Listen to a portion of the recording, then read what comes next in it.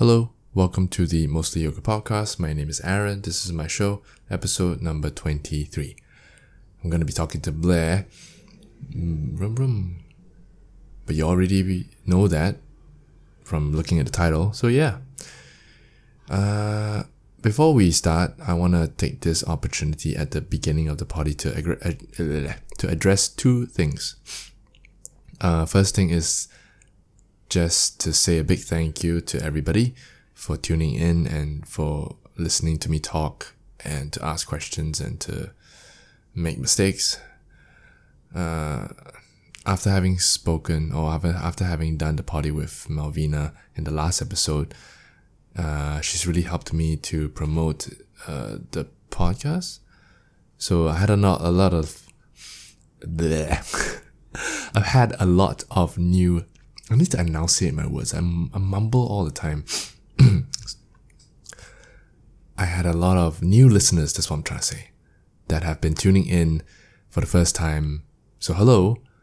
And people who have been reaching out to me and just showing that, that they listen and they really like it and it's nice and I really appreciate the support lah. So it's been great. I enjoy doing this and I like learning and I like listening to the people, to the interesting people that I have on, who have all these interesting conversations with. So I'm glad that you as well, you the listener, enjoy it as well. And I'll keep doing it as long as I can, as long as I'm free to keep. I like to do it lah. I like to learn. I like to talk to people. So I'm gonna do it. I just wanted to say that. Thank you. 谢谢. Second thing is that if you like what you hear and you like to support the podcast, there's a donation link in the description where you can buy me a coffee.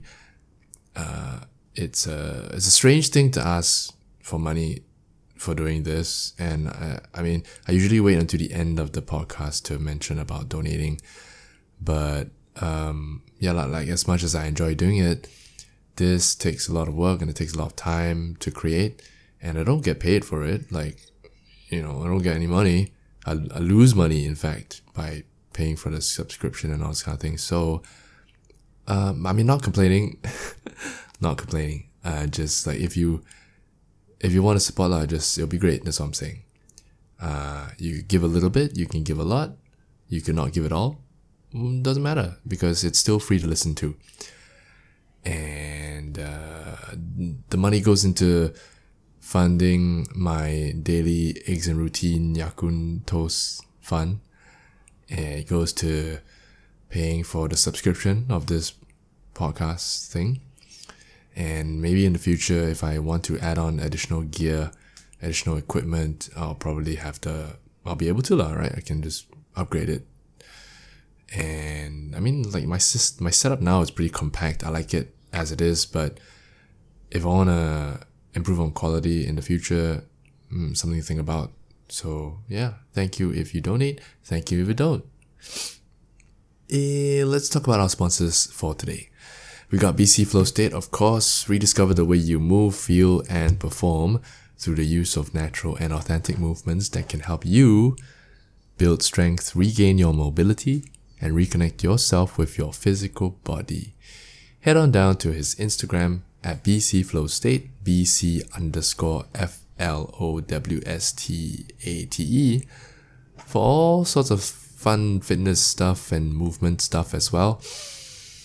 And yeah, I haven't seen him in a while. I haven't seen you, Bronson, in a while. So I hope you're well. Hope everybody is well. Next sponsor is Homemade Chili by Red Dot Chili Peppers. It's my friend Steph, and she's taken over her dad's secret chili recipe. And if you love spice, you're gonna love this. So spice up your life with this homemade cilantro chili by Red Dot Chili Peppers. And yeah, for the love of all things spicy and green and good, follow the Instagram page and order a bottle or 2 or 3 in the link, in the description link, all the links are there okay.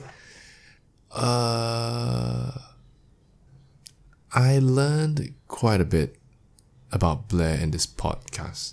He shares with us about his yoga journey, about his past, about his time back in Scotland, and his experiences as a new teacher back when he was first teaching in Australia, I think, and to now when he's here, he's reached this place of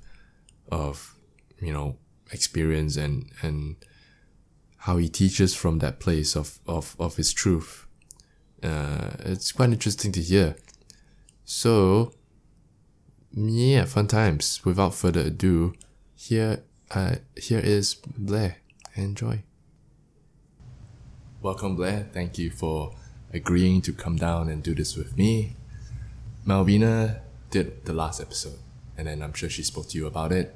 And then now, here you are, and I'm very excited to have you here as well. A lot to learn. I have a lot of questions prepared. Do you have anything you want to say before we start? Oh, thank you. Thank you for inviting me in here, Aaron. Okay. I'm looking forward to it. Yeah, my first podcast. So I'm looking forward to sharing and talking all things yoga. Okay. I think the audience is ready as well. Okay, so here we go. The first question, and hopefully this question comes in 3 parts, but I think this is a powerful question that will unlock everything. Okay? So here it goes. Who were you before yoga? How did you come to find yoga? And how has yoga transformed you? Wow. Past, present, future. Yeah. So yeah, we could do 2 hours on this, Aaron. Yeah, I mean, before I'm from Scotland, west coast of Scotland, a town called Oban. In case you couldn't tell. Yeah, the accent. So yeah, I mean, I came from there. I came from a farm over there in the west coast. So I was brought up there, and when I was a child, I mean, I loved the freedom of being on a farm and running around and tractors, cows, sheep. Wow, and like farming. so you grew up with that kind of environment. Yeah. So I mean, that was my whole life. It was my mother's father that had the farm, so I was very close to him. I always remember him carrying me around. We used to have milk as well. We had like a hill farm and cows as well. So we had back then we had dairy. So we used to deliver milk to the hotels, and he used to take me around in the pickup truck and take me into the hotel. And how old were you? I would be like 3, 4, Navy. Yeah. Oh, okay. Yeah, like I was young, and he died when I was 6. He passed away then, so I only vaguely remember him, but I do clearly remember him, and so he had quite a strong influence in me. He totally believed in me, so he gave me that. That younger years of believing in myself. So I still carry that belief that he gave me, and he took me everywhere, and I was there a lot around him. Also, my parents were amazing. They've supported me in everything I've ever done in my life, so that's been incredible. Wow. Yeah. So my father and my mother, who are still alive, and they were really influential with me. But going into back then, I was I went to school there, and then I started playing a lot of sport, and sport really grabbed me. I played a game called shinty, which is like it's like hockey. It's like ice hockey on grass. Okay. So it's quite an interesting game. It's only amateur, but it's a beautiful game. It's quite a lot of skill involved in it, a lot of very athletic. So that sport was, I loved that and played right through. And basically when I was 17, 18, I got selected to play for the under-21s of Scotland. We had a little international with Ireland each year, so I got selected to play for that, and then and that was really when I started to learn a lot more about like nutrition and even stretching and sport and whatnot. So we had a dietitian who gave us some information about how to eat and whatnot. And this is in school. This was when I was 17. Yeah, when I began playing sport for Scotland. It was just a small international and amateur sport. So and then we also had a sports psychologist.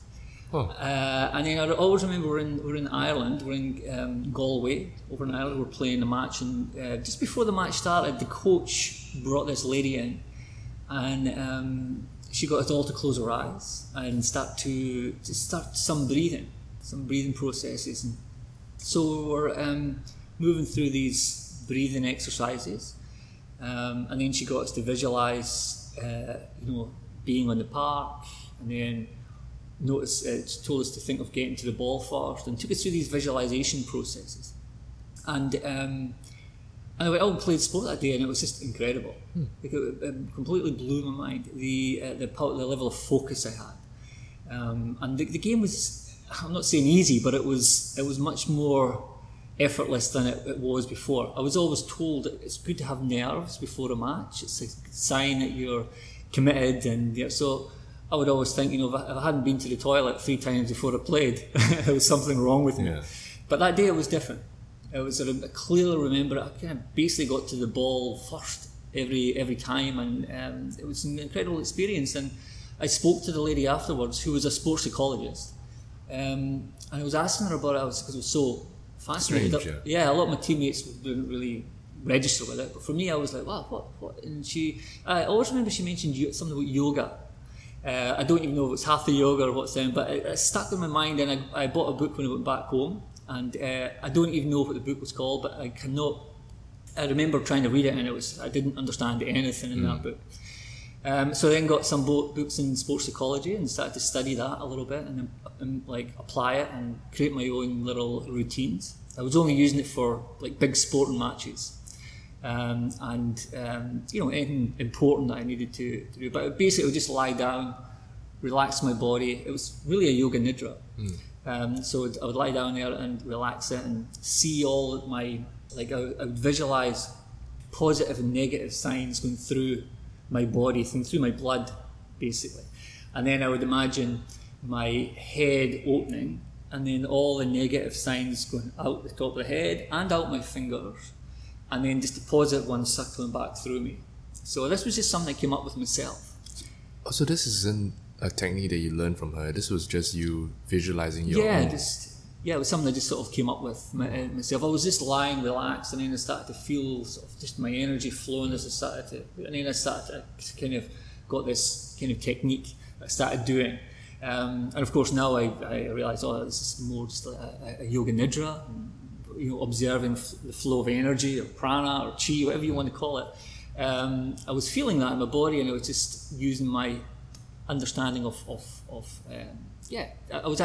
I became a heavy diesel mechanic when I left school. Oh, okay. So the positive and negative sign was like the battery, positive and negative. So I was just using that as a kind of a visualization. Oh, because you're sort of taking what you experience and you rationalize it in your own way, lah. Because you studied, you did worked as the mechanic. Yeah, that made sense to you, lah. Yeah. So it's just it was very intuitive. It wasn't really planned or anything like that. That would be probably a year after I'd been introduced to it.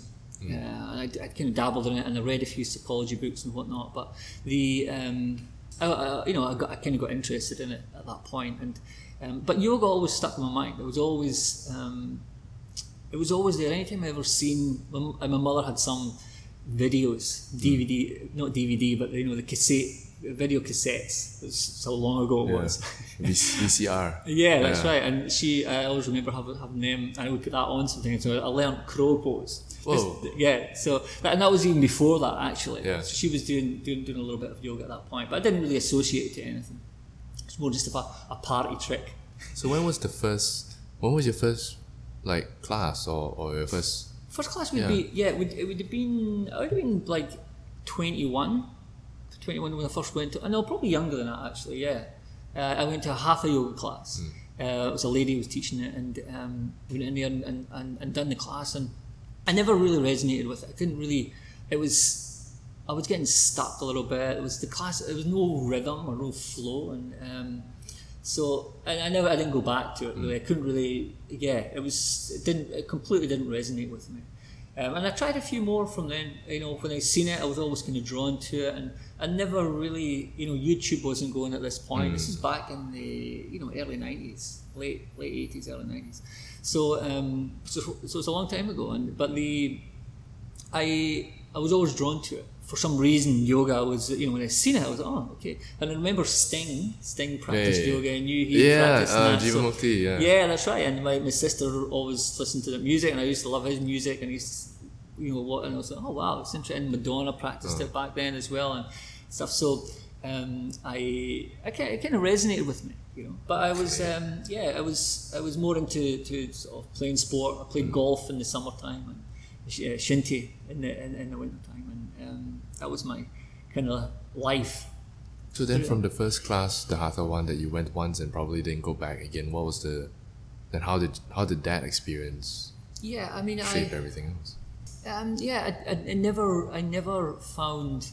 In the town there was a yoga class going on in one of the sports centres, but I was never drawn to it. And the next class I went to was actually in it would be in 2001 it was. I was travelling in Australia, and I was over there just backpacking basically, and I was travelling around, and it was a few places I went to, and there was yoga classes there. So I done a few, and they were a little bit better, but it was still never really resonated with me. How old were you during this time? I would be 27 at that point. Oh, so it's like 21 and then nothing until 27. Nothing really until 21. Oh, yeah, okay. yeah. So no class. I was still doing, finding yourself. Yeah, exactly.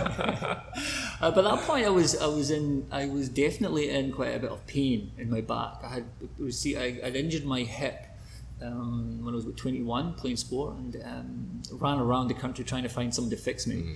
So I was like, that's what basically made me stop playing sport. And I was I knew yoga could help me there. So I was when I was in Australia at that point, I was looking to find something that could maybe help me, but nothing really worked. I didn't really feel the effect of the power of the practice at that point. There was no sort of real inspiration at that point.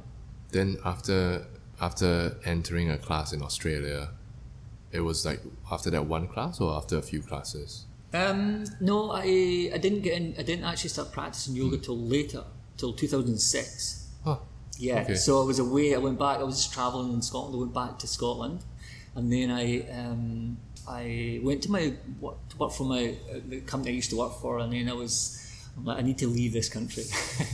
So I then went to Germany. Went over to Germany to work.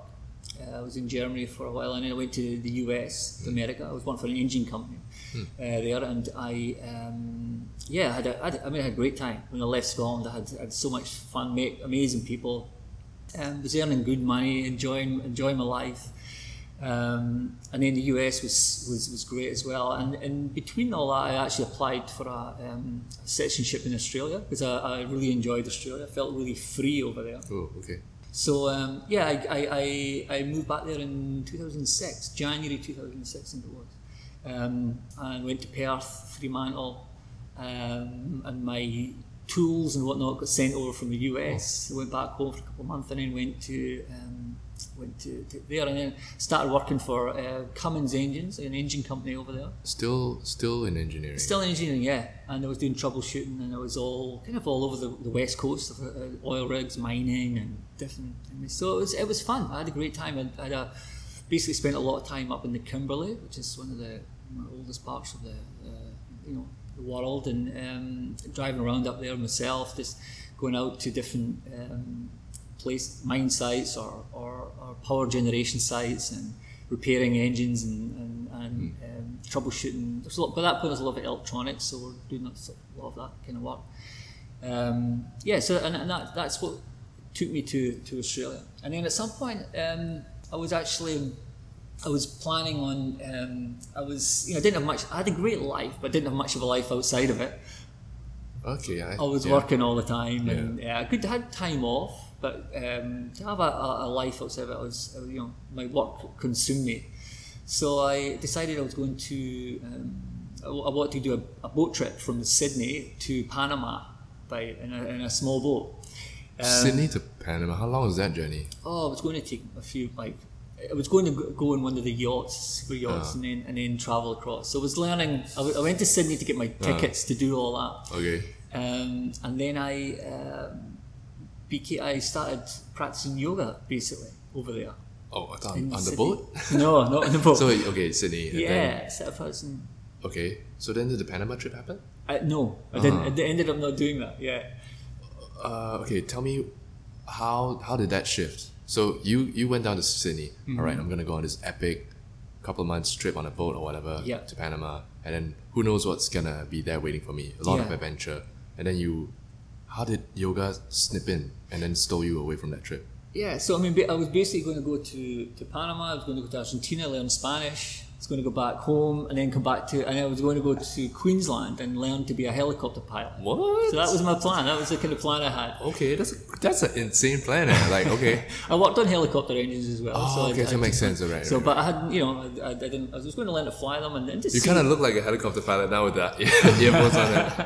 Yeah. Go on. So that was the kind of the plan at that point. But I've always been open to things to change, and something's always guided me within. How old are you at this point? I was 27. Still okay. Or 28 at that point.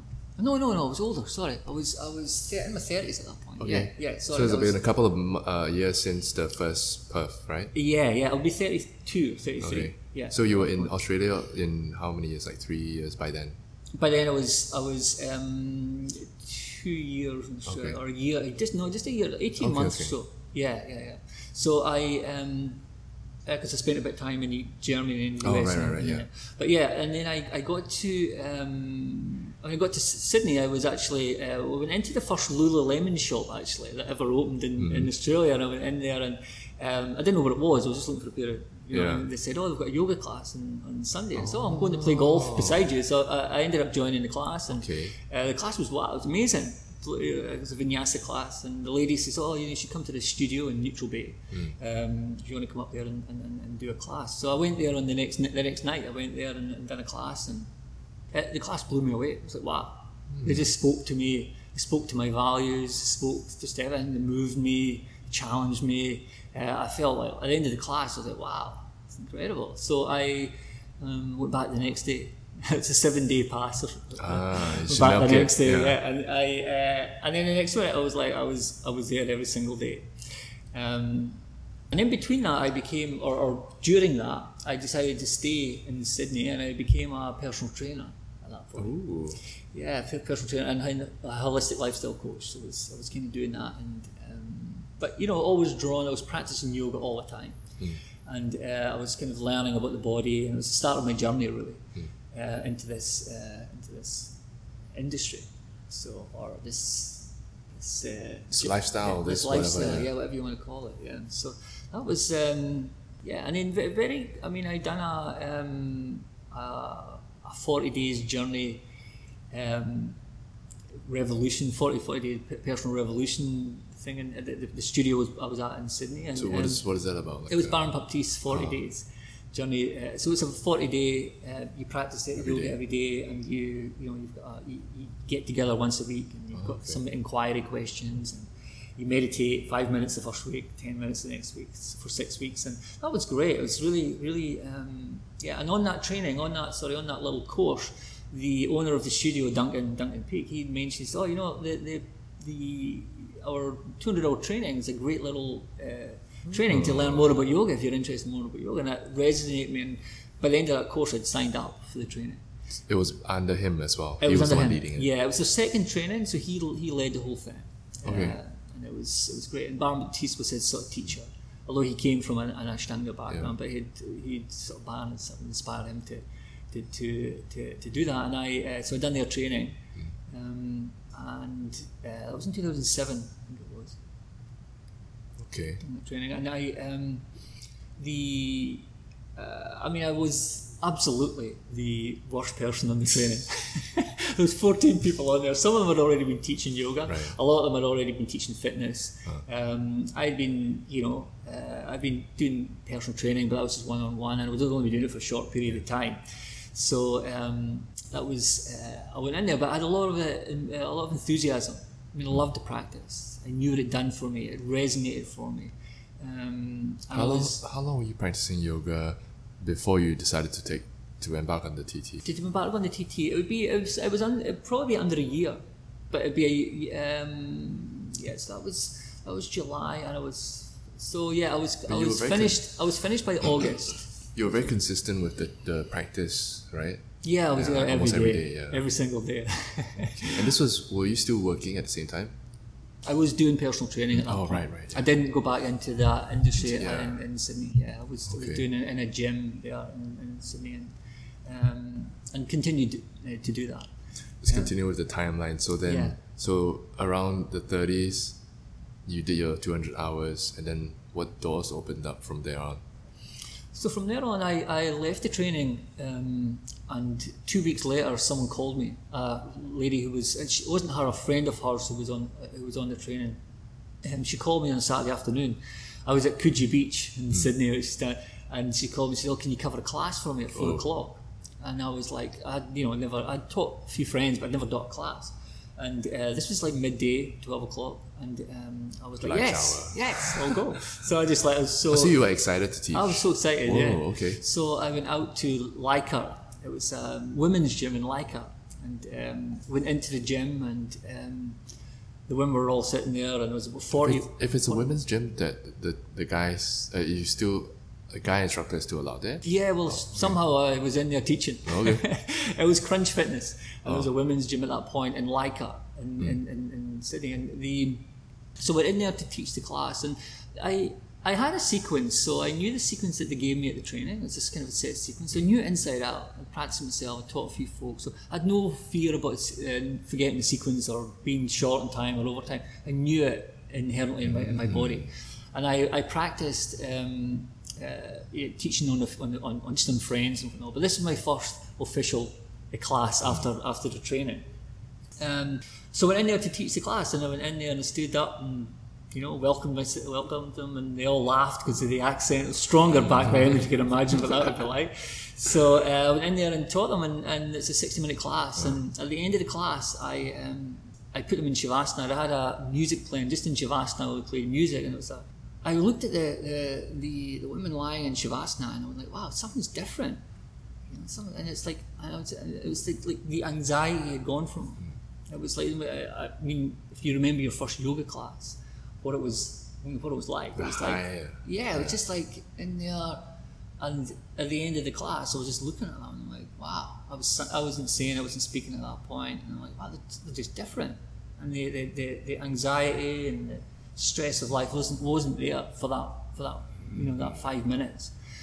And I was sitting at the front of the room, and there was tears coming down my eyes. It was like, wow. And I can feel it now when I think about it. And I heard the music coming to an end, and I'm like, I better get myself together here. And got myself together, took them out of Shavasana, and 3 arms and namaste and thank you, and off they went. And I was like, wow. I remember driving back to my house that day. I was like, wow, I was so moved by the whole process.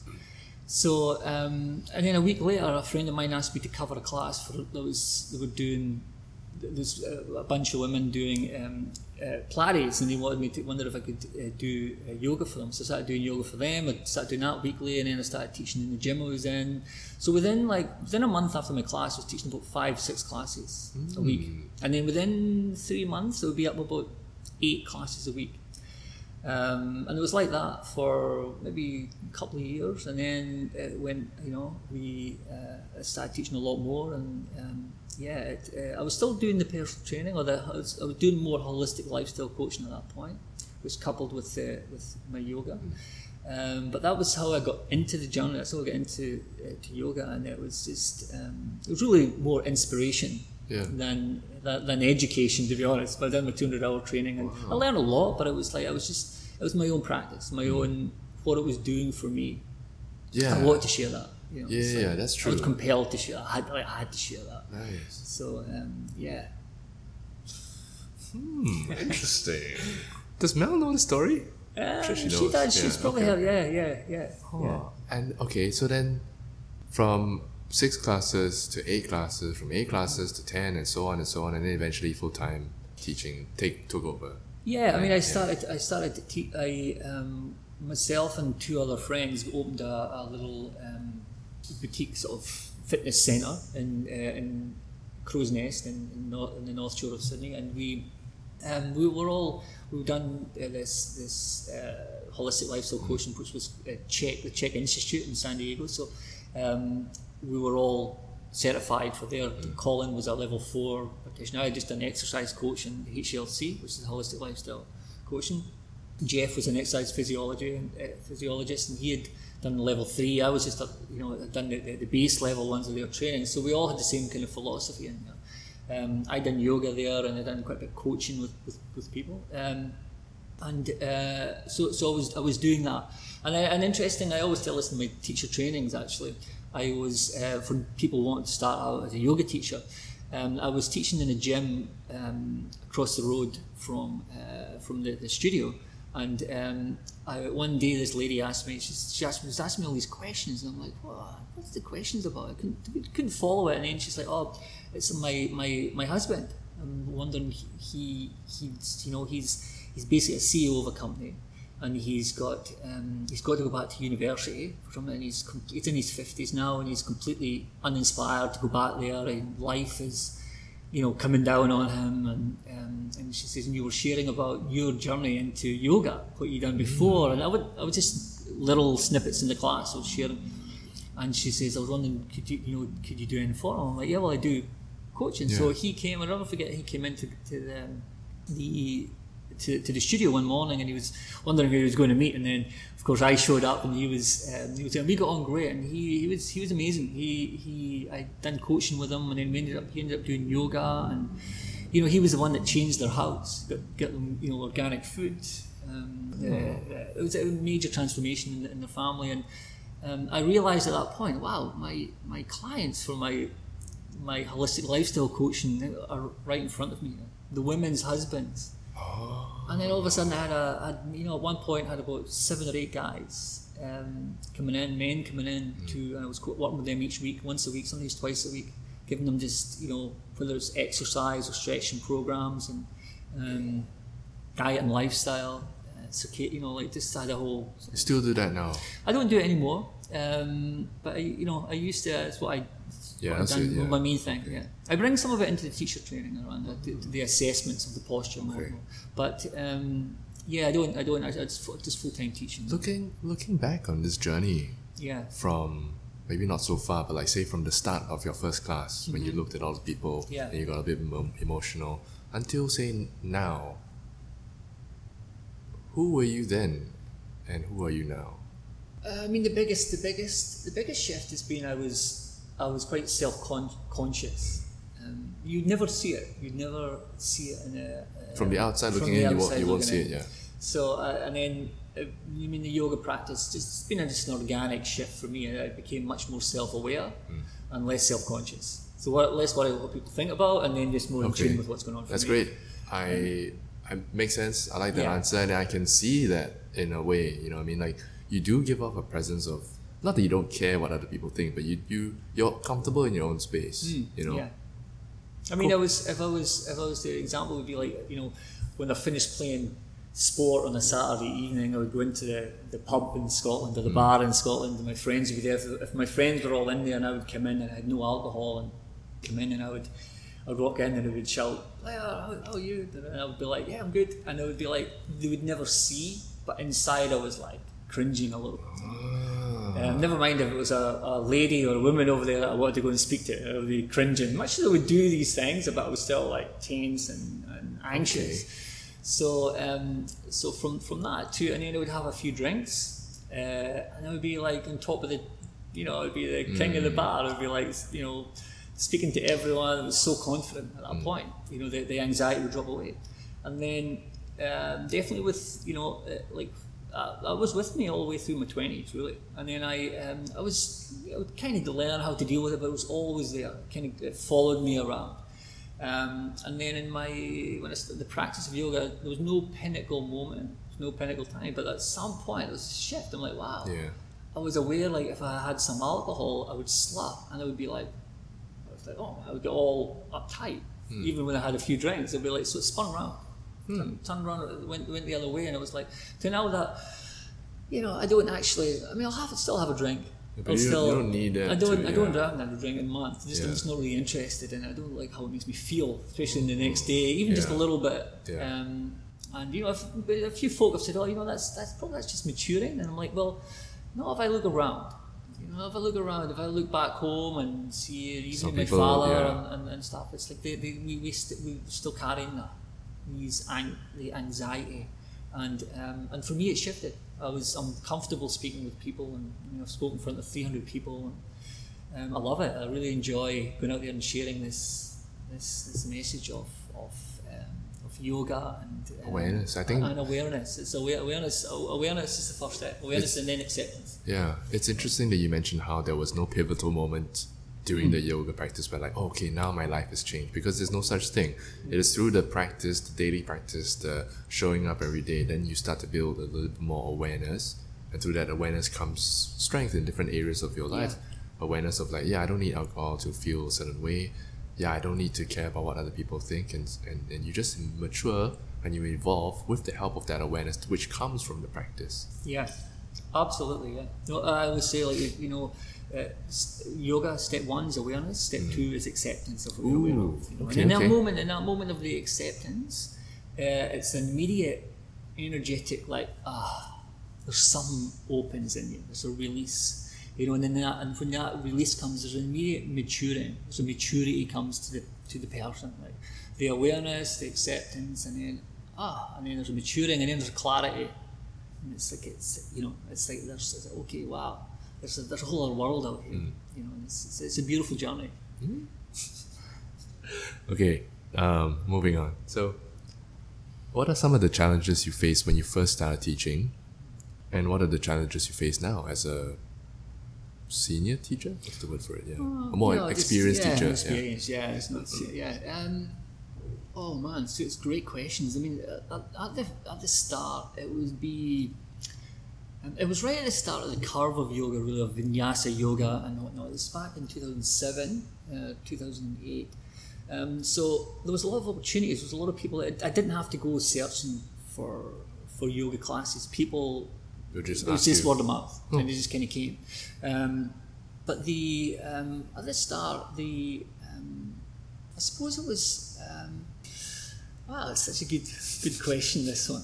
I mean, there's been like many challenges. I mean, as far as like the transition from one career to another, that was definitely a challenge. The financial challenge. The fear of stepping into something new. It wasn't the fear of stepping into something new. I jumped into that. Because I had some money behind me from my previous job. But that I started to do a lot of trainings, courses, and learning and whatnot. And that money soon disappeared. Or it started to get short. And it was by that point I was making money. I was doing it, but we had rents for the studio I worked in. And the money started, and it was like, wow. And it was like, how do I? This is getting interesting, getting chat, So that was a definite challenge, that transition, and just that letting go of a certain way. It's not like I was spending a lot of money. I was spending it all on what you needed to spend on on developing myself. I mean, I've done a lot of sort of trainings on coaching and developing and being able to stand in front of people and speak and different trainings. But so that was. Did you have a fear of like speaking in front of a class? I had it, but it didn't really. Once I was in there, it was fine. I was okay. Before I did, I mean,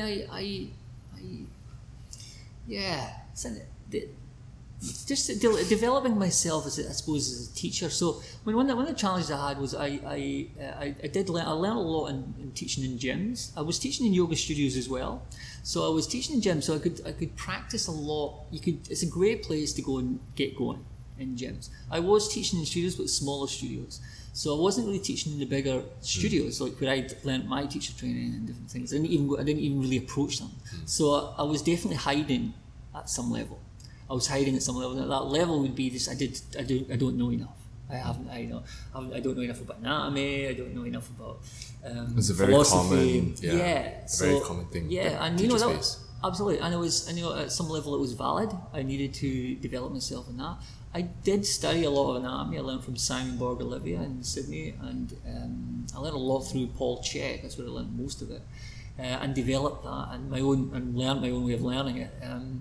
So that came through, you know, just teaching and learning and doing trainings and learning. But the ability to go and like even the Sanskrit and learning all the different was always I always felt, I'm not enough, you know, and you know, of course we're enough, but you know, I definitely had that.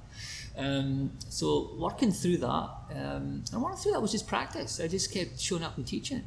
I had the Yoga Sutras, and I got that from my teacher training, and the Bhagavad Gita. I had these books. I just read through these books, and I started to learn a lot from. I read Richard Freeman's book and different one who was good in Sanskrit, and I just really learned it. And done a couple of trainings in Sanskrit, and then teachers that were doing it. So I kind of, I just kept showing up, kept practicing, kept learning from other teachers. And then it just sort of came, you know, and then it came. It wasn't really an issue. I just like it became that if I don't know, I don't know. It's just okay. Wow. It's okay not to know.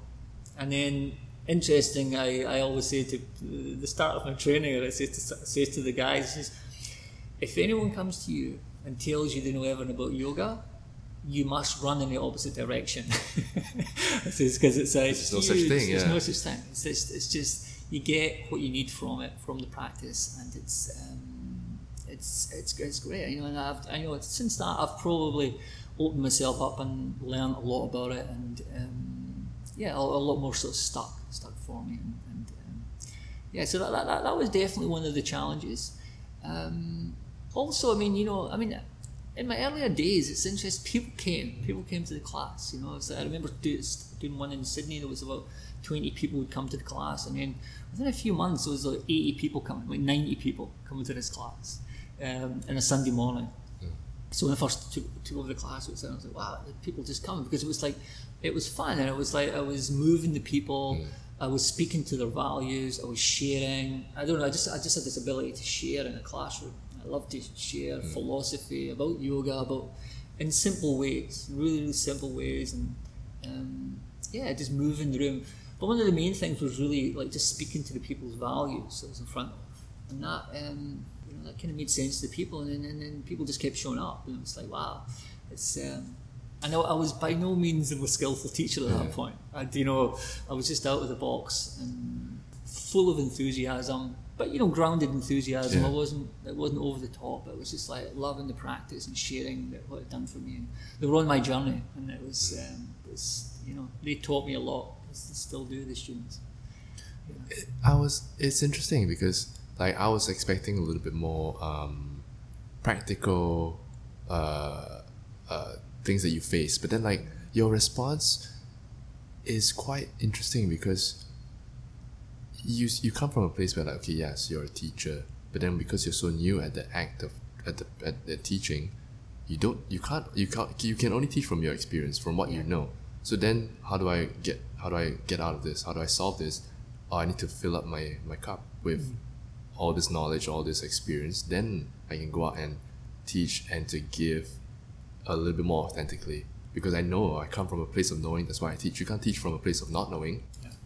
So that's interesting. Yeah. I mean, you could go. I mean, you go to school and learn, and then take the test. In real life, you learn and then take the test. Sorry, the other way around. In real life, in school you learn and then you take the test. In real life, you take the test and then you learn. Oh, sorry, right. But that's interesting. And that's the way I found with you. Trial by fire, in a way. Yeah, I mean, I'd done a 200-hour training. I was done in 3 months, and I was out there teaching. Yeah. And I was like, I was teaching. There was nothing crazy. I was teaching sales, movement, and breath, and it was like. And of course, there's things now I look back might have been doing back then I don't do now, or change things up. The more I've learned about sequencing and stuff, I've changed it up. But I mean, it's like it was just get out there and get going. What's your teaching philosophy? The philosophy for teaching is really the two things I have is to inspire and empower.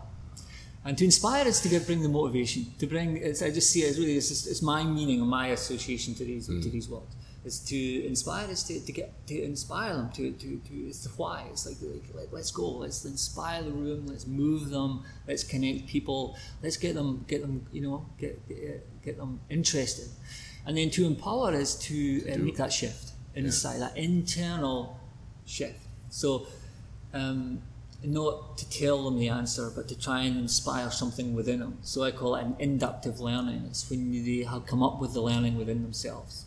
That's my definition of empowerment. They feel the pose themselves. So take them, like when I teach an asana, when I teach them how to do it, I have really simple two steps to do it. The first step is tell them the pose, get them in the pose, give them some basic alignment. That's the first step. The second step is get their eyes on one point or something that are doing a drishti. Get them to breathe, to listen to the breath, or to tune into the breath, wherever they're at, and then awareness to feel.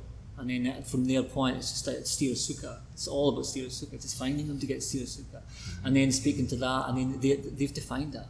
And I hold them accountable and tease them and play with them and hold space for them and. Can you be supple? Are you hardening too much? What's your drishti? Is your eyes hard? Are they dreamy? Or are they there? Are they meditating? So my philosophy is very simple for teaching. It's like there's to inspire and empower. And then if it's there, maybe drop a little inquiry question in there at times. Some days it's there, some days it's not. I definitely like to. I used to do a lot of bring a theme in, and I still do. I think it's a great way to teach, and then just tie that in and weave that in. I was always kind of naturally good at that for some reason. I just kind of intuitively, naturally done that. But so there really is just my outcome for every class. I mean, I have my own intentions for each class, of course, but my general outcome, if I'm rushing to a class and I haven't got time to do that, is always to ground and empower the students. It's always, I want the students to leave grounded and empowered. And I'm always moving them, I always want them to leave in a state of pratyahara or moving towards pratyahara. So they're more, so they leave the studio and they can hear the birds in the trees. They can feel the stone under their foot when they leave.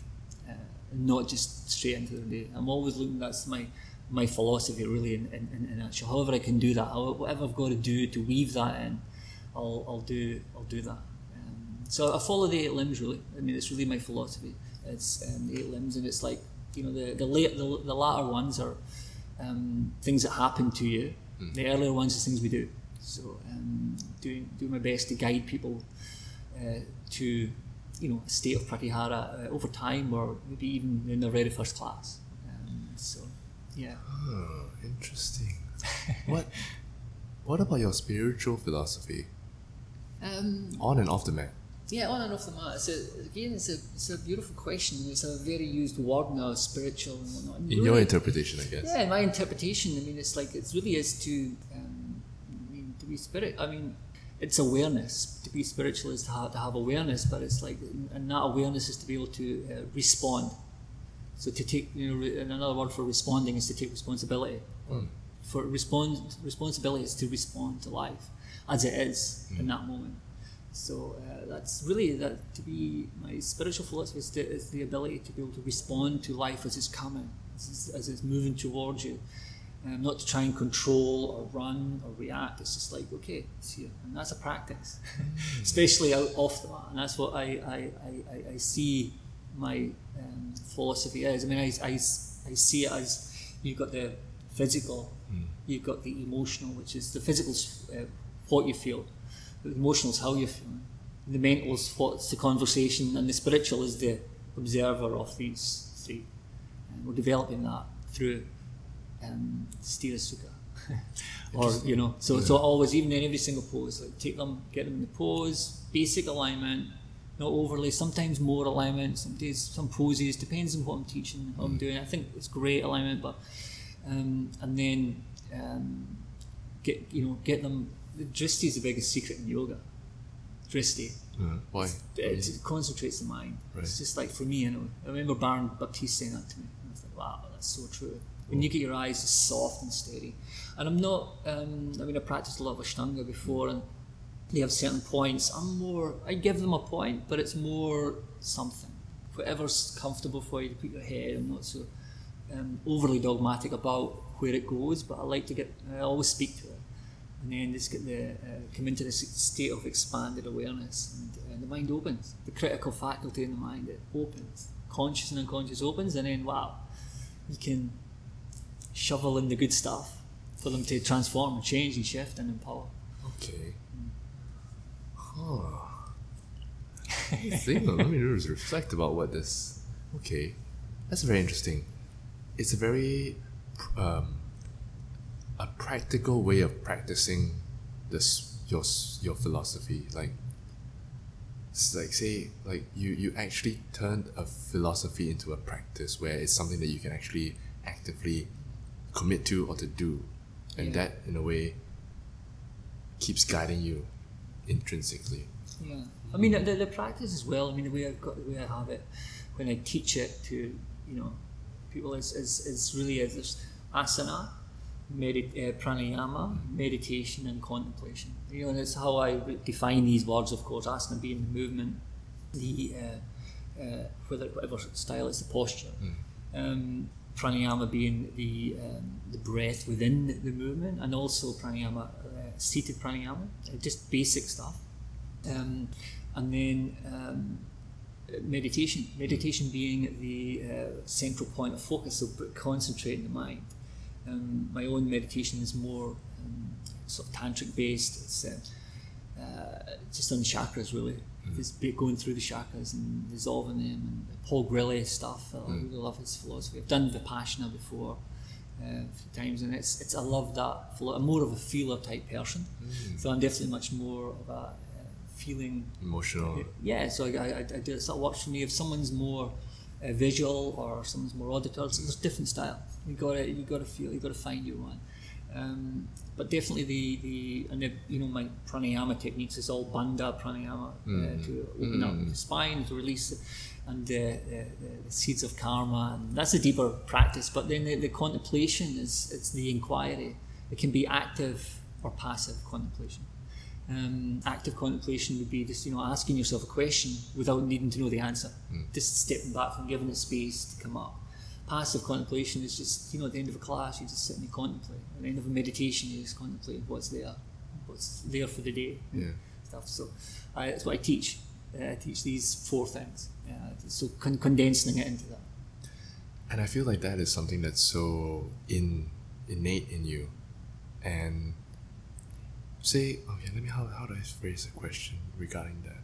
How do you teach from that place? How do you teach from your truth? And how do you even find your truth? I guess through practice. Through the practice and through actually practicing and learning about yourself, that's how you sort of uncover these things. But then how do you deliver that to a class? Yeah. Oh, it's so good. I mean, this is a big question. This is a key. If you get this, then everything opens up. Everything becomes clear already, right? Everything shifts when you get this. Yeah. Now, I was at some level. I don't know whether I was lucky or whatever it was, but it was like it's what worked for me. Certain philosophy. Having that base sequence helped me. I didn't need to think about sequence. I got into sequencing. I still do love to sequence classes, and I went through a spell where it was like, it was all fancy sequencing and all, and it was great. I think it's kind of an essential part of growing as a teacher. Yeah. It's really important to bring that in, to bring that and learn, because that's how you learn. But I always say the number one thing that will stop you being intuitive in your class is too complex a sequence. For 2 reasons. First one is you don't remember it. You've got to be in your head to get it out. The second one is the students don't know it, and you might know it really well, but you're trying to get them through it. So these 2 things, it's the 2 things that will stop you being an intuitive teacher. That's interesting. Yeah. That's an interesting point of view. Yeah, these are for me anyway. That's for me. That's what I tell. Go on. Yeah. That's so when you have when you can have that. I mean, I don't know how it's for you. You share with me in a minute how it was for you teaching, but I step into the room and I do have a little thing I do before I go into the room, just to release tension, set intention, I'll feel that and I can tap into that. I've also got some other ways of just grounding myself. I can do it really quick. I can actually do it in the room with certain anchors that I can use. So I just go in there and I'm myself. But yeah, just going in there and having a framework, a series, kind of a framework to teach out of, you know, an outline of where I'm going. I can change if the class doesn't work. If I've got a fiery class with a lot of Tadasana cues and a bit of fire in it, and going to get them heated up and work them, and it's not working, the energy's not in it, I can change it immediately. And just like because you sort of know how to aware and what to adapt at what point. Yeah, and I kind of always had that. It's not something I definitely learned it and developed it, no question. But I always had that capacity to change something that wasn't working. And I always put it down to just having the sort of 11 series that Baron Baptiste teaches. And these 11 series, you can bring it into restorative, not restorative yoga, but to more of a gentle style, even in a hatha style. I can just drop some of the series out, but that framework really worked for me. And I've learned a few different styles of doing it, but I've always went back to that one because it works for me. It kind of gives me a freedom to be able to give some philosophy into the room, and using the elements as well. I mean, I studied quite a lot with Rama Prasad in Australia. He's an Ayurvedic doctor, and he teaches the elements and understanding the elements and how to teach through them. Like to have your body in that state and to change state and to teach that way allows me to share that. And I have a little thing called the Teacher's Compass. I call it the Teacher's Compass. Yeah, I designed it for the teacher training, and it's got in the north, it's got the warrior, and it's the element of fire. So it's the warrior, and in the south, it's the influential teacher, the king and the queen, and it's the element of earth. And then you've got in the west, you've got the compelling teacher, and it's the element of air. And then in the east, you've got the healing teacher, the authentic teacher, the element of water. So I use them and I teach them this way. And then in the center, you've got ether, the element of ether, which is the soul. And it's really what you want to be in there. You want to be teaching from that space. But you've got, some people are more dynamic. Some people are more impactful in teaching. It's a natural way of teaching. Some people are quite grounded, very good with asking questions. Philosophy. Some people are more watery, very nurturing. Some people are very dynamic and sequencing, really sharp minds. So we're one of them. We're usually one of them, or a couple of them. And you don't want to change that in a teacher. You don't want to change a person. You want that to, whatever you are, you want to okay, this is. But you've got to bring these other ones in. You can't be. You can't be too fire. You can't be too. Yeah. If you're an impactful teacher, I always remember I was doing a class in Sydney, and there was a friend of mine, little American guy, and he's a great teacher, great little teacher. He wanted some feedback, and he was in there. His theme was compassion, and he was in the class, and at the start of the class, he moved the room, and I was like, wow, this is so good. He was like amazing, moving the room and getting everyone going. The whole room was there. He had them all going. And then it came towards the end of the class, and we're in half pigeon or something like that. He's still marching around the room, shouting about compassion.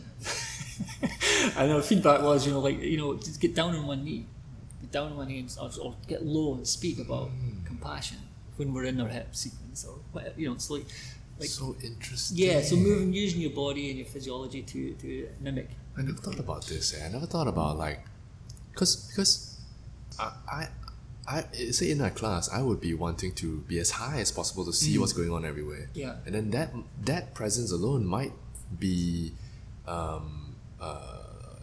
too overpowering to some people who are, let's say, if we're in Pigeon now and I'm looming over them, talking about shouting at their, like sing deeper or something like that, engage your thighs or whatever. Yeah, I mean it's different. I mean it's just it's a tool. Really. Yeah, it's a different thing to think about that you never think about and that you can actually use in your class. I mean you'll naturally do it. I mean he wasn't as impactful as he was in the Warriors, but he was still a little bit high. So he was an impactful teacher, and you would never want to take that away from him. That was his talent. So it's just how do we bring this element in to at that point in the class or certain points. So there's contrast to the class. There's range there. It's not just all up the top, or the nurturing teacher, the water element, the person who's quite round and very watery and nurturing. Like what are they going to do in Crescent Lunch at the start of the class? They're just going to okay, you can put your knee down, you can do it. No, they need to be empowered. They need to be commanded. They need energy at that point. And naturally, these teachers will gravitate and find their own style. But any style, no matter, even in a yin class, there needs to be some kind of impact or clarity, even just in your language, to be able to get them in and out of the pose or whatever it is, so there needs to be that range. So how do we find that? How can we bring that out in the teacher or myself? I worked on it on myself, constantly still working on that. These elements to be more rounded. You never stop learning this. It's just you're always the student. Oh man, it's like they teach you so much. It's like I'm so grateful and so privileged to be doing this as a career and learning from these people that come in and these students that come in day out, week in, week out. It's like wow. Okay. Seeing so you've been in the yoga industry, yoga world for a long time. Yeah. Where do you see the yoga world now, and where do you see it going?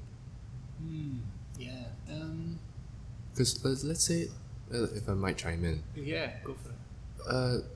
There's a big shift in the world now, considering the things that are happening. Yeah. How is that going to impact the yoga industry? Yeah. That as well is something to think about, because we had a bit of a scare, with everything closing down, and then I thought that Zoom was going to be the future of all things fitness.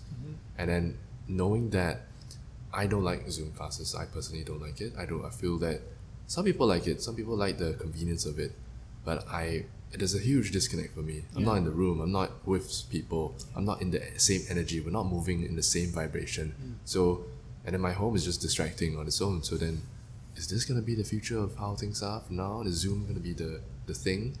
So then I lost interest in yoga because of that. There was no space to commune to. I don't know, just my thoughts. But then, what are your thoughts? I taught a few Zoom classes. It wasn't too bad. I didn't mind it too bad. But completely, I'm with you. I like to be in the room with the students, whether I'm practicing or whether I'm teaching. It's interesting. It's definitely opened up to many more people, the Zoom, and some people are more drawn to that and doing well. I think a lot of teachers actually like to combine it, which is a good way, and I can completely understand if you're a teacher wanting to do both. You can reach an audience and you can share and you can make a difference. So I think it's good, that opened up for teachers and for students to access, and there's maybe other teachers you've heard about in different parts of the world. You can go back to class. Okay. Vinny Marino in LA. I've never done his class before, and he started doing them. I haven't done it yet, but I would like to go and do his class. And so it's an opportunity to go and do that. That's true. It gives you that. I know for me, on Yoga Glow, I done some with Richard Freeman. I done a little bit on there, but I just still didn't like it. I'd done some workshops with Richard Freeman before, and I love his philosophy and his style and what he teaches and the way he does it, and it's amazing. But on Yoga Glow, I just check out. I'm not really so it doesn't really work for me, but it's still got me exposure and learn from that. But where I see it going in the future, it's definitely much more diverse now. So there's definitely a lot of the practices going into more specifics. So it could be into mental health, it could be into certain yoga therapies. There's huge opportunities there. As far as the vinyasa scene, I don't think it's going to drop off. I think it's going to stay, because it's definitely, the curve has evened out, no question, over the last 10 years with a huge growth. Now it's kind of evened out a bit. My own take on it is if it's just the asana, if you're just doing it for the asana, it'll be short-lived. It will be. It's just the way it is. It's just the way we are, because it's physical. And I'm not saying the asanas all physical, but if it's just for the physical benefits of the asana, it will be short-lived. You will get bored with it. Absolutely. If you've got a deeper connection with it and you feel the shift, something shifts inside you. For instance, if you're sharing a little bit of philosophy, you're teaching the technique, not just the pose. You're teaching the technique. What's the technique you're sharing? Concepts. I'm sharing a drishti point and a breathing. I'm not even sharing. I always say like Ujjayi breath will find you. Just you need to listen to the sound of the breath and be fine. You don't need to think about the technique. Just get the breath moving, start to listen, and start to refine the sound of the breath, and it'll come running to you. So there's my techniques, and then the awareness to drop in, and that's what I'm teaching every class. I'm like so excited to teach the students this, and they don't even know that's what I'm teaching them. It's like so it's an interest, but that's what gives me, because I know the power of that pratyahara. Like going into meditation. If you've not had an experience of deeper meditation, then you might not. But I mean, I've had a few deep, especially my earlier days of meditation. It's like, wow, even now I meditate every day, and it's my main practice really. But the power of the asana is like it's phenomenal. The asana is just one small part of what yoga is, and it's the easiest part to get into. People start with the asana, but they don't end with the asana. They transcend the asana. The class, the practice, the hour here is to bring you a little bit more awareness, a little bit more connection. And with that connection, you step outside off the mat. That's where you practice the real yoga, what you do off. Once you come here, whether the physical aspect of it will teach you different things. If you're forcing yourself, if you're causing yourself pain, you're not practicing yoga anymore. First rule already is not you're not being kind to yourself. If you're leading with the ego and not with the breath, that's also something that's going to punish you.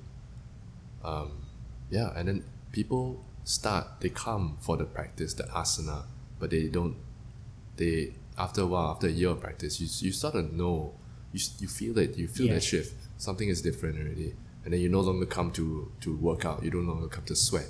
You come to connect with the people, to breathe, to connect with yourself, to remind yourself who you are. Yeah, definitely, no question. I mean, I can see in my early days, going back to what you asked before, getting caught up a little bit in that, making it a little bit more of a workout for students, because it was, people liked the dynamics, the flow, but then I was losing the yoga, I was losing the techniques, because it was all about just the sequence and moving people and getting them sweating, and the hardest class you can give them, and then eventually through my own practice I start to feel, my earlier days of vinyasa, I was doing all the fancy poses, and then all of a sudden I had a bucket load of injuries, and I already came to yoga with a load of injuries, and the body was like, SI joints unstable, left shoulder, which I burst up when I was younger, was there, and my right hip, and I'm like, oh my god, I'm getting into all these poses, but I'm like, it's like I'm not ready to go into these poses, and eventually, unwound all the way back, and started just to have that foundational practice and understanding the body and listening to the body and really tuning into it. I mean, the reality is, if you come to yoga for strength and for the workout, you'll injure yourself. You're at the end range of motion. You will, no matter who you are, you'll injure yourself, guaranteed. The other thing is, if you just come and it's all about just energy, and you'll stagnate. You get stagnant. When you come with a focus and a clear intention, then you access your power. It's there. It comes. The two come together, and then it's like, okay, we're focused. We're conscious. We're here. How do I stay here? Of course, we lose it again. We come back to it. It's the practice. Mm-hmm. It's the practice. The prize in the practice. Okay. Your teacher training, your training is titled Journey into Consciousness. What does that mean? How did you come up with that? It's actually just on I put it as a little tagline on my website. It was named my website, and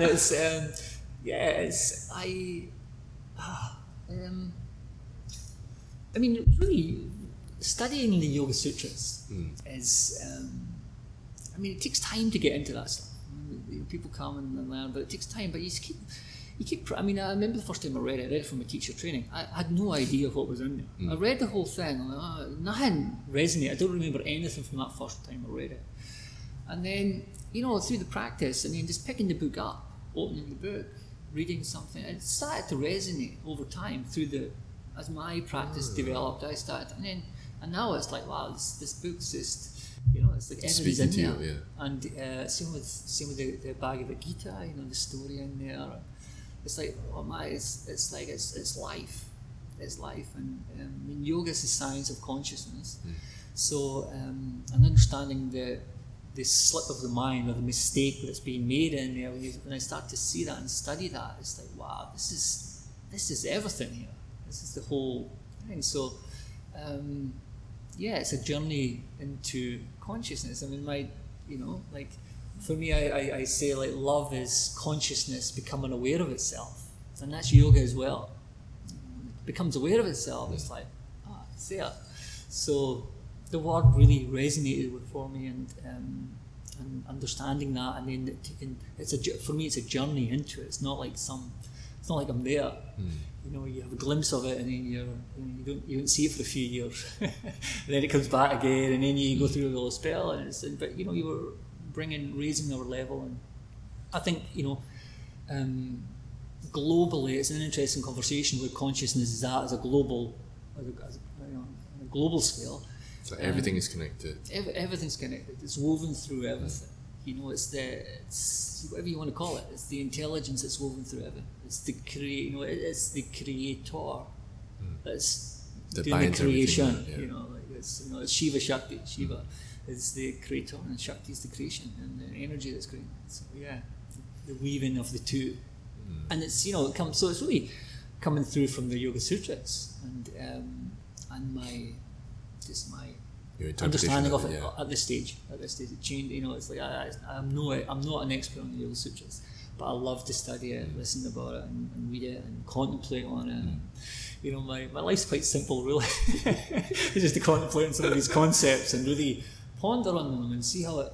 And then when I have these experiences, I'm like, oh, okay, wow.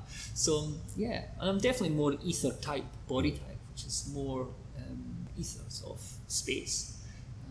It's kind of my makeup. So it really resonates for me. Okay. So that's really how that's why I've got that kind of tagline. And that's nice. Yeah. Okay. Let's take a step away from yoga for a bit. Not too far. This is a question from Mel. She asks, how has becoming a father changed you? Wow. Well, first of all, I'm 47 now, so can't tell. Yeah. Hey. So it's like I became a father later in life. Really, and it's something when I was young, I thought it's something will happen. You still become a father, And then I got older, and I was like, well, if it happens, it happens. I was into yoga at this point. So, but then when it came around, it's like they are just phenomenal teachers, children. They're just like, and it's the level of accountability that the children give me. It's just like, if you think for me anyway, if you think your wife gives you a lot, wait till your girlfriend or your partner or your work or even your health. But for me, it's like the level of accountability a child like Munro and Navy give me. It's just like, it's crazy, because no matter what I do, they're doing it within a split second. If I come out the car, I was trying to get Munro's jacket off the bus the other day, the school bus a few months ago, and he had a little jacket on for the seatbelt, and I was trying to undo the buckle to get the jacket off, and Munro's like, stop it, hurry up, and I was like, and then he took it off, and I'm like, oh my god, that's me, I do that, I get impatient when I'm doing something, and he just mimicked it straight back to me, and then so he gets out the car, and it's like, like, this is what I do. So, and then Navy, things I do. The dog, we've got a dog at the house, and sometimes the dog had got a hold of a chicken bone one day. We're feeding it, and it came and it was eating the bone, and it ran away with it, and I was trying to get the bone off, and I'd kind of chased the dog to try and get it back because it went away with all of it, or the whole bag, not just the one bone it was supposed to get. And I shouted at the dog, and I came from a farm, so we have a different, the dogs are always outside, and next minute Navy is shouting at the dog and trying to kick the dog. Whoa. It's like, I'm like, whoa. It's taking around after you, yeah. It's like, it just immediately, not even next week, just like right there. So. But then what does he teach you? What was the lesson at that point for you? To be more present, to watch my actions, to watch my language, to watch how I say word things, how I phrase things, how I gesture, how I see things. And that's sort of like the pick up everything, like every single thing we pick up, and it's like it's the mirror. It's like boom, here you go, Blair. Here's who you are. Here's your spiritual practice right here. Look at yourself. Wow. And I'm like, well, okay. Of course, we know the key ingredient of a spiritual practice is humility. Yeah. If you've got humility, you've got nothing.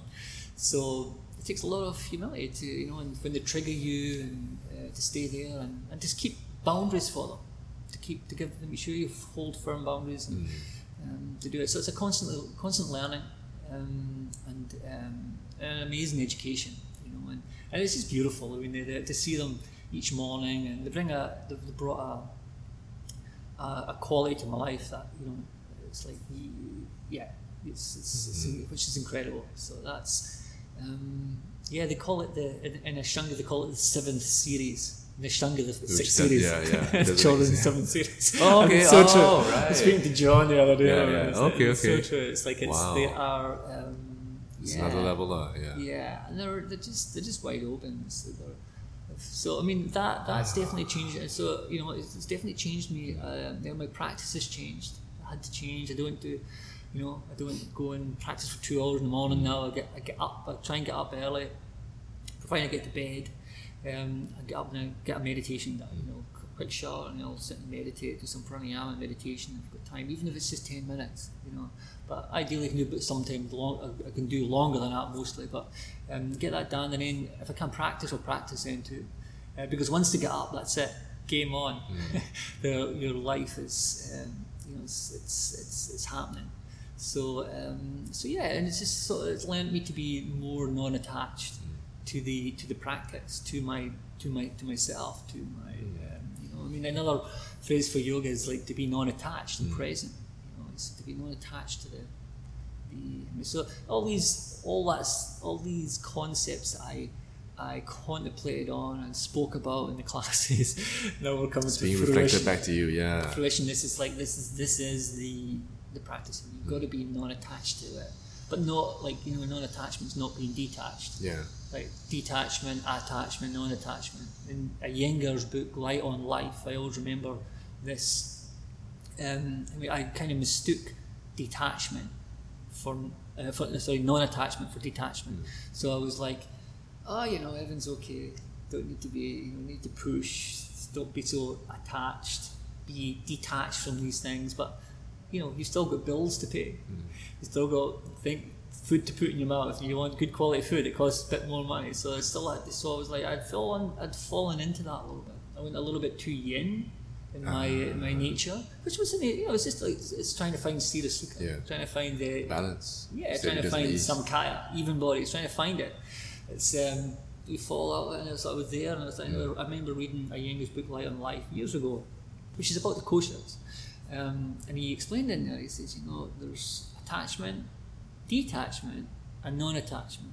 Attachment is I'm fully attached to the outcome of this, and I will beat myself up. I will beat everyone else up. I'll beat the planet. I'll wreck the planet to achieve my outcome. I'm so attached to it, and this is happening. You can see it right now. And then detachment is I'm over it. I'm out. This is too much. I'm just out of here. I'm like I don't care what damage I've done. I'm gone. I'm out. And non-attachment is I'm here. I'm fully committed to this outcome. I'm fully committed to it, but I'm non-attached to the path to get there. or to whatever the To outcome the results, is. yeah. To results. So I'm just like here. I'm in the process, and I'm going. If this is not healthy for the planet, if this is not healthy for my body, if this is not good for the students, I need to reassess. I need to look at this. If the way I'm teaching is damaging the students, then I have to look at this. I have to be humble and humility to address this. But I'm still committed to teaching. And I'm still committed to so Mr. Iyengar, I remember that was a realization, like, oh my, there you go. So obvious, but it was reminded me. Yeah, and I'm sure that as the time goes by, as a few years progress, this same lesson will be shown to you or to us in a different way, and it will teach us the same message. I feel like I've learned, or if I experienced this lesson a few times in my life, and same lesson to be learned, but in different ways that was taught to me. Absolutely. Yeah. No. Absolutely. It's life. It's life. It's trying to find that homeostasis, that place where it can flow, where the things can move. Yeah. So I mean, Okay. I mean, being a father has been like, absolutely the biggest responsibility, and the biggest mirror. Definitely the biggest mirror in my life. Okay. Some quick fire questions. Yeah. I've asked Mel this also, if you remember, so I'll ask you again. What is the biggest problem in the world today, and what can you do about it? Oh, I see, mate. I mean, it's like we went from a world of believers into a world of achievers, trying to achieve. We think our joyfulness or the goal, we're going to achieve everything through achievement, through being more, having more, and that we went to that, and we really need to move to more be seekers, like be understanding ourselves more, getting to know ourselves. So heightening our level of consciousness, whatever way we do that, through education. And I do definitely feel that the education system needs a massive revamp. I mean, I went to school and I had a lot of confidence as a child, and then went to school and lost a lot of confidence because I wasn't actually good at it. And I was like, I had a little ego there that wanted to be, wanted approval and whatnot, and I just, it's like I struggled in there, and then creating belief systems that completely didn't support me until but by luck I had these younger years, these first 5 years before I went to school, of being fully believed in from my grandfather, and doing something, and that's always given me enough to go and shift and change and do things and create things and not be afraid to go out into the world and not know. So the education system, the schooling system teaches us what to think, not how to think. So in a nutshell, we need to learn how to think, not what to think. So that's a mentor of mine, or a guy that I learned off with, Paul Check, and he explains it that way, and it's like it's like you just look at the world, you tell them a message and they believe it, they don't question anything, and that's got to change, or we're not here anymore, we're gone. It's absolutely the sixth mass extinction will come, no question. It's like it's like we're not, So that's a huge shift, and just sharing student by student, class by class, a way of getting them to understand themselves, to be more intuitive, to question things, to question themselves, and to do that in a class, especially when you've got them breathing and moving, you've got them in that place of being more open, and then to ask them, ponder a question on them, bringing that philosophy into the room, bringing a theme that's going to lead them to inductive learning, something they realise within themselves, because you'll always act that way. You tell someone, you disempower them, even to do a pose. If you tell them all the right way to do the pose, they're like, oh, thank you, I couldn't have done this myself. When you just get them in there and then get them to in that place to find the pose themselves, empowerment, foundation of the whole practice for me. So that's it.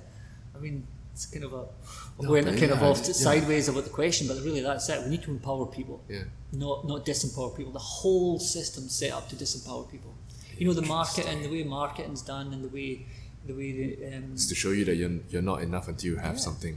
Yeah, Buy marketing. this thing so you can feel good about yourself, but That's you would right. never needed that in the first if place. you understand how the human being works, you get them to a peak state. It's marketing. Understand if you want to understand how the human body works, or understand psychology, and just go and learn from a higher quality marketer. They know more about that than a psychologist does. Yeah. What people think. They know what how want, people yeah. act, behave. Yeah. So they just get you, on the video, get you on the television to get you into a peak state. Yeah. Flash something in your face at the peak state, anchors into your neurology, and then you're going down the road, and then you an example would be if you think of a Budweiser advert. Where would they put a Budweiser advert? On the sporting channel, in the adverts. So they get there, they know it's men, it's going to be watching the football, or whatever it is they're watching.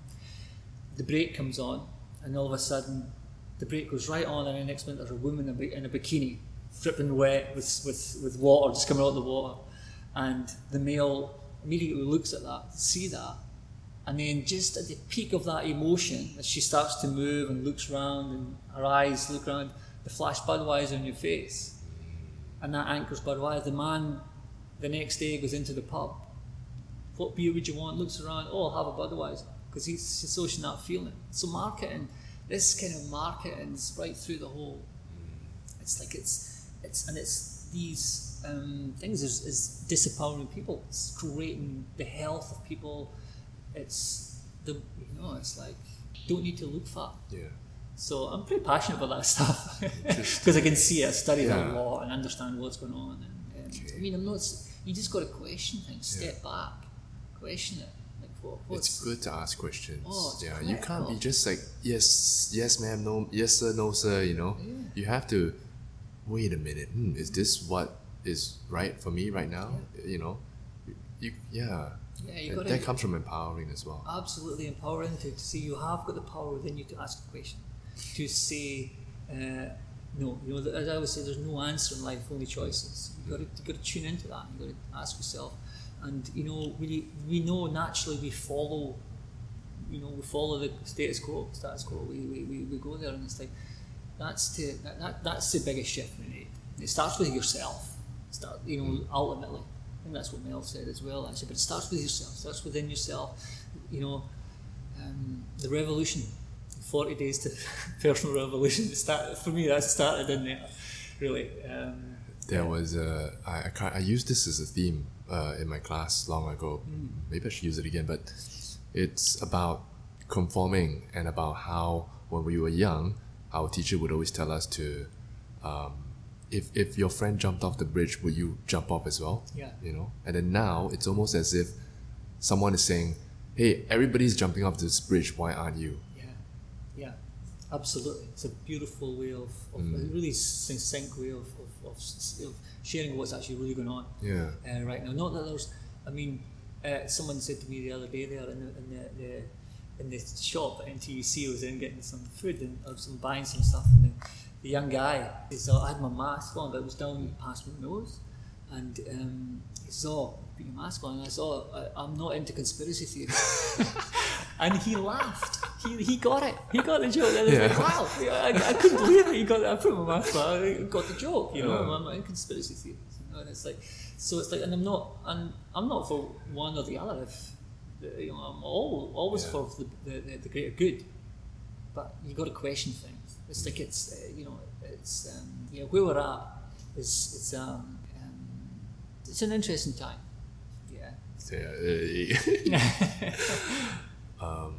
I guess on that note,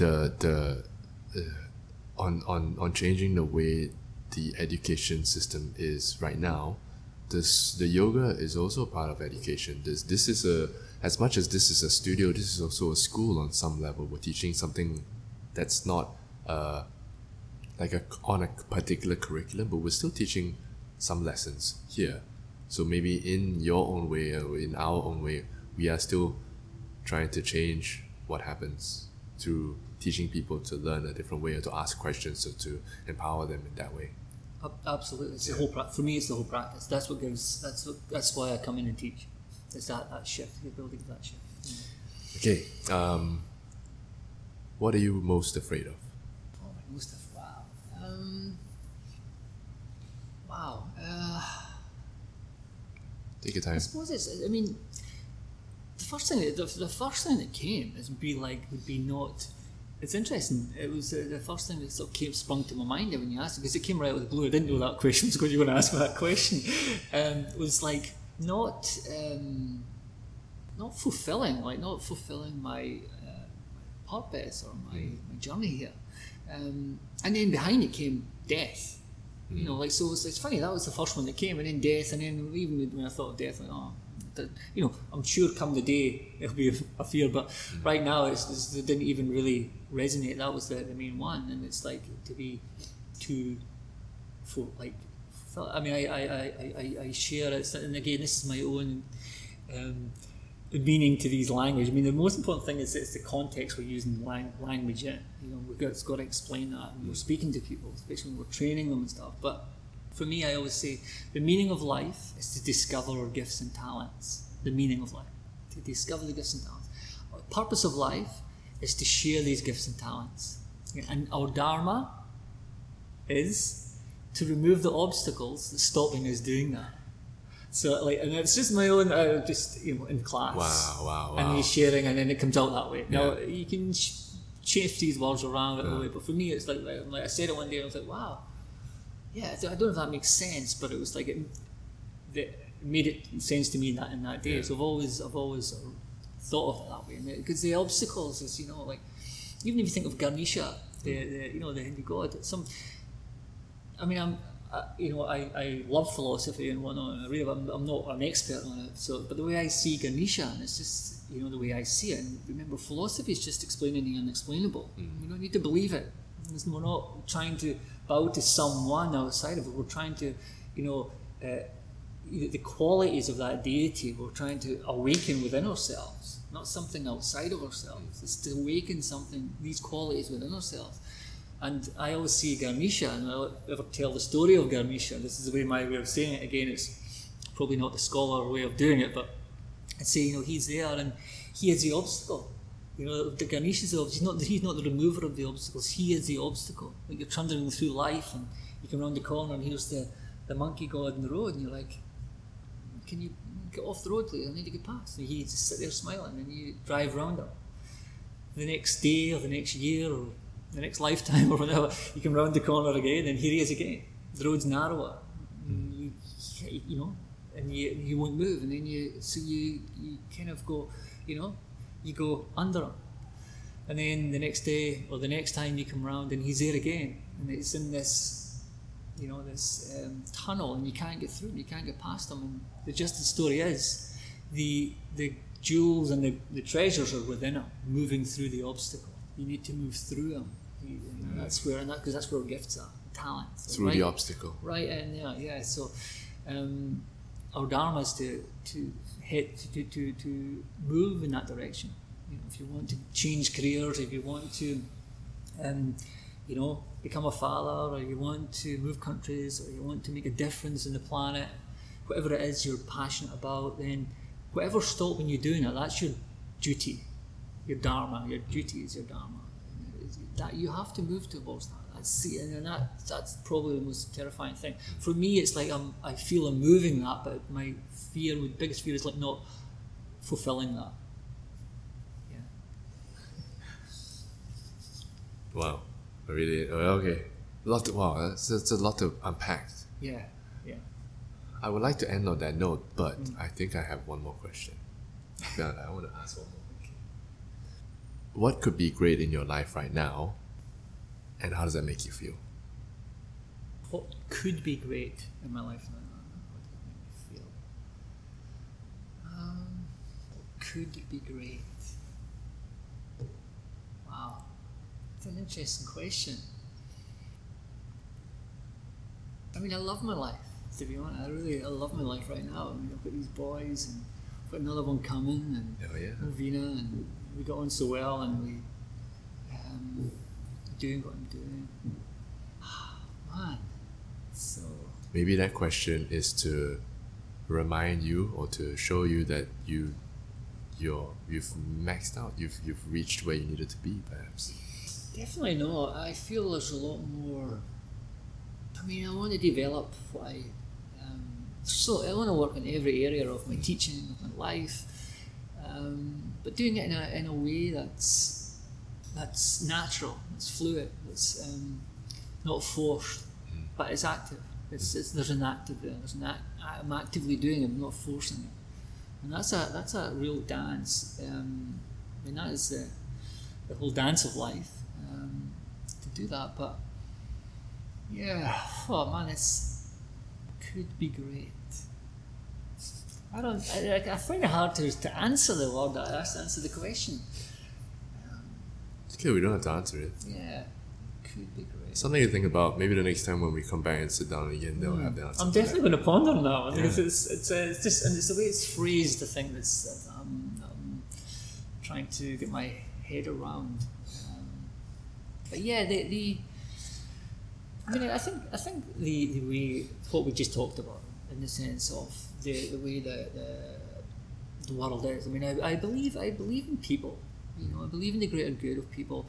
Everyone's got it's just a conditioning. It comes from a conditioning. It comes from, you know, an upbringing. Of course, we come into this life with a character. You know, we come in, and of course that's what yoga's looking at. Karmic, we're imprinted with things, and we. But you know, when we come here, and it's like the first few years of our life is so. The first month, first hours, first moment, it's so critical.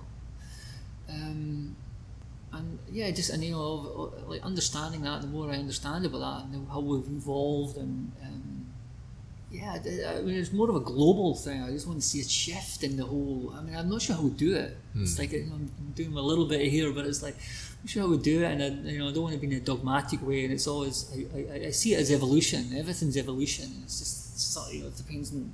There needs to be a you know, I suppose an explosion of something. So how it was all created, they say.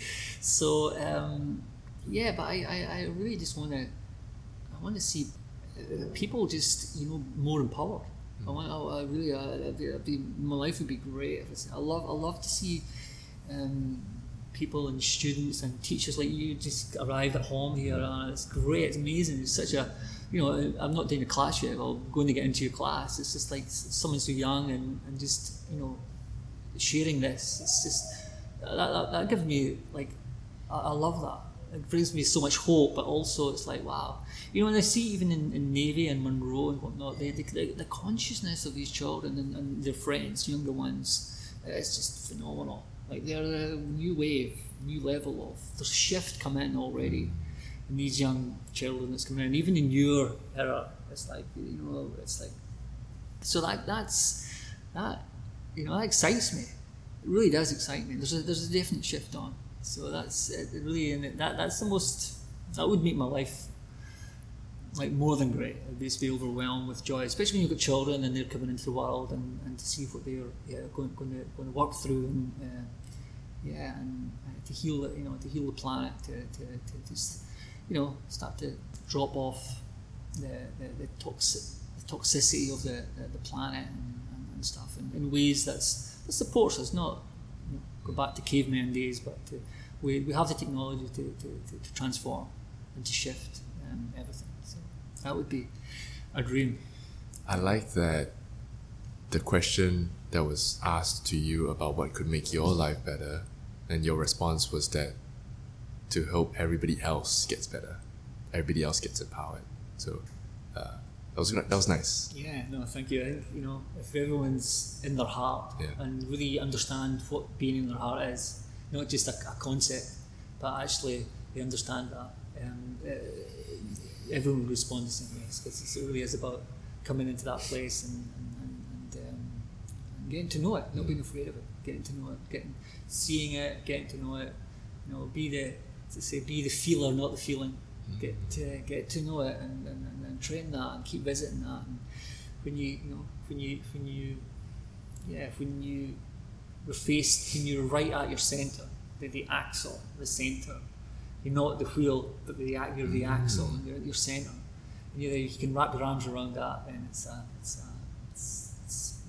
the world would be a beautiful place if that was people were moving towards that. Yeah. And on that note, we can cap off this podcast. Yeah. Do you have any final words? No, just to you for doing the work you're doing. It's amazing. It's sharing this, and to anyone who's listening and that, please listen. Just share this. Not for me, please, not for me, not for Aaron, but just for the greater good. Yeah. And you're really living, like I mentioned Dharma. I mean, you're really living your purpose here. I can see it. I mean, even the setup for the room, the way you conduct yourself, and the way you live, and the way you're moving, and the growth you've taken, and so it gives me so much inspiration. So yeah, thank you. Thank you. Namaste. Hey. It's all right.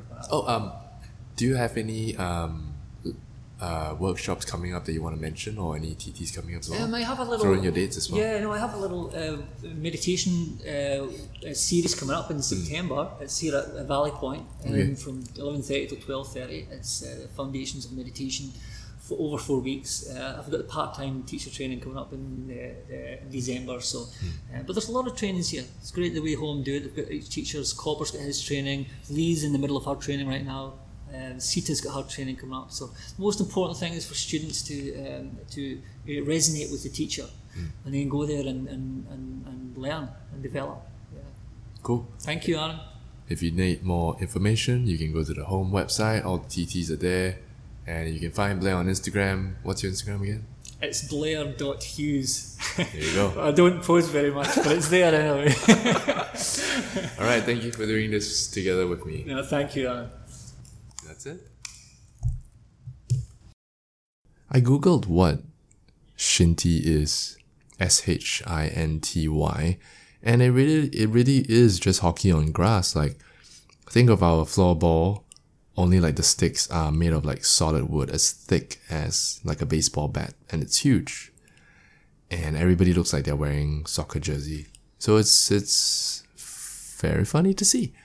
Go Google it. That's what Blair was into when he was young.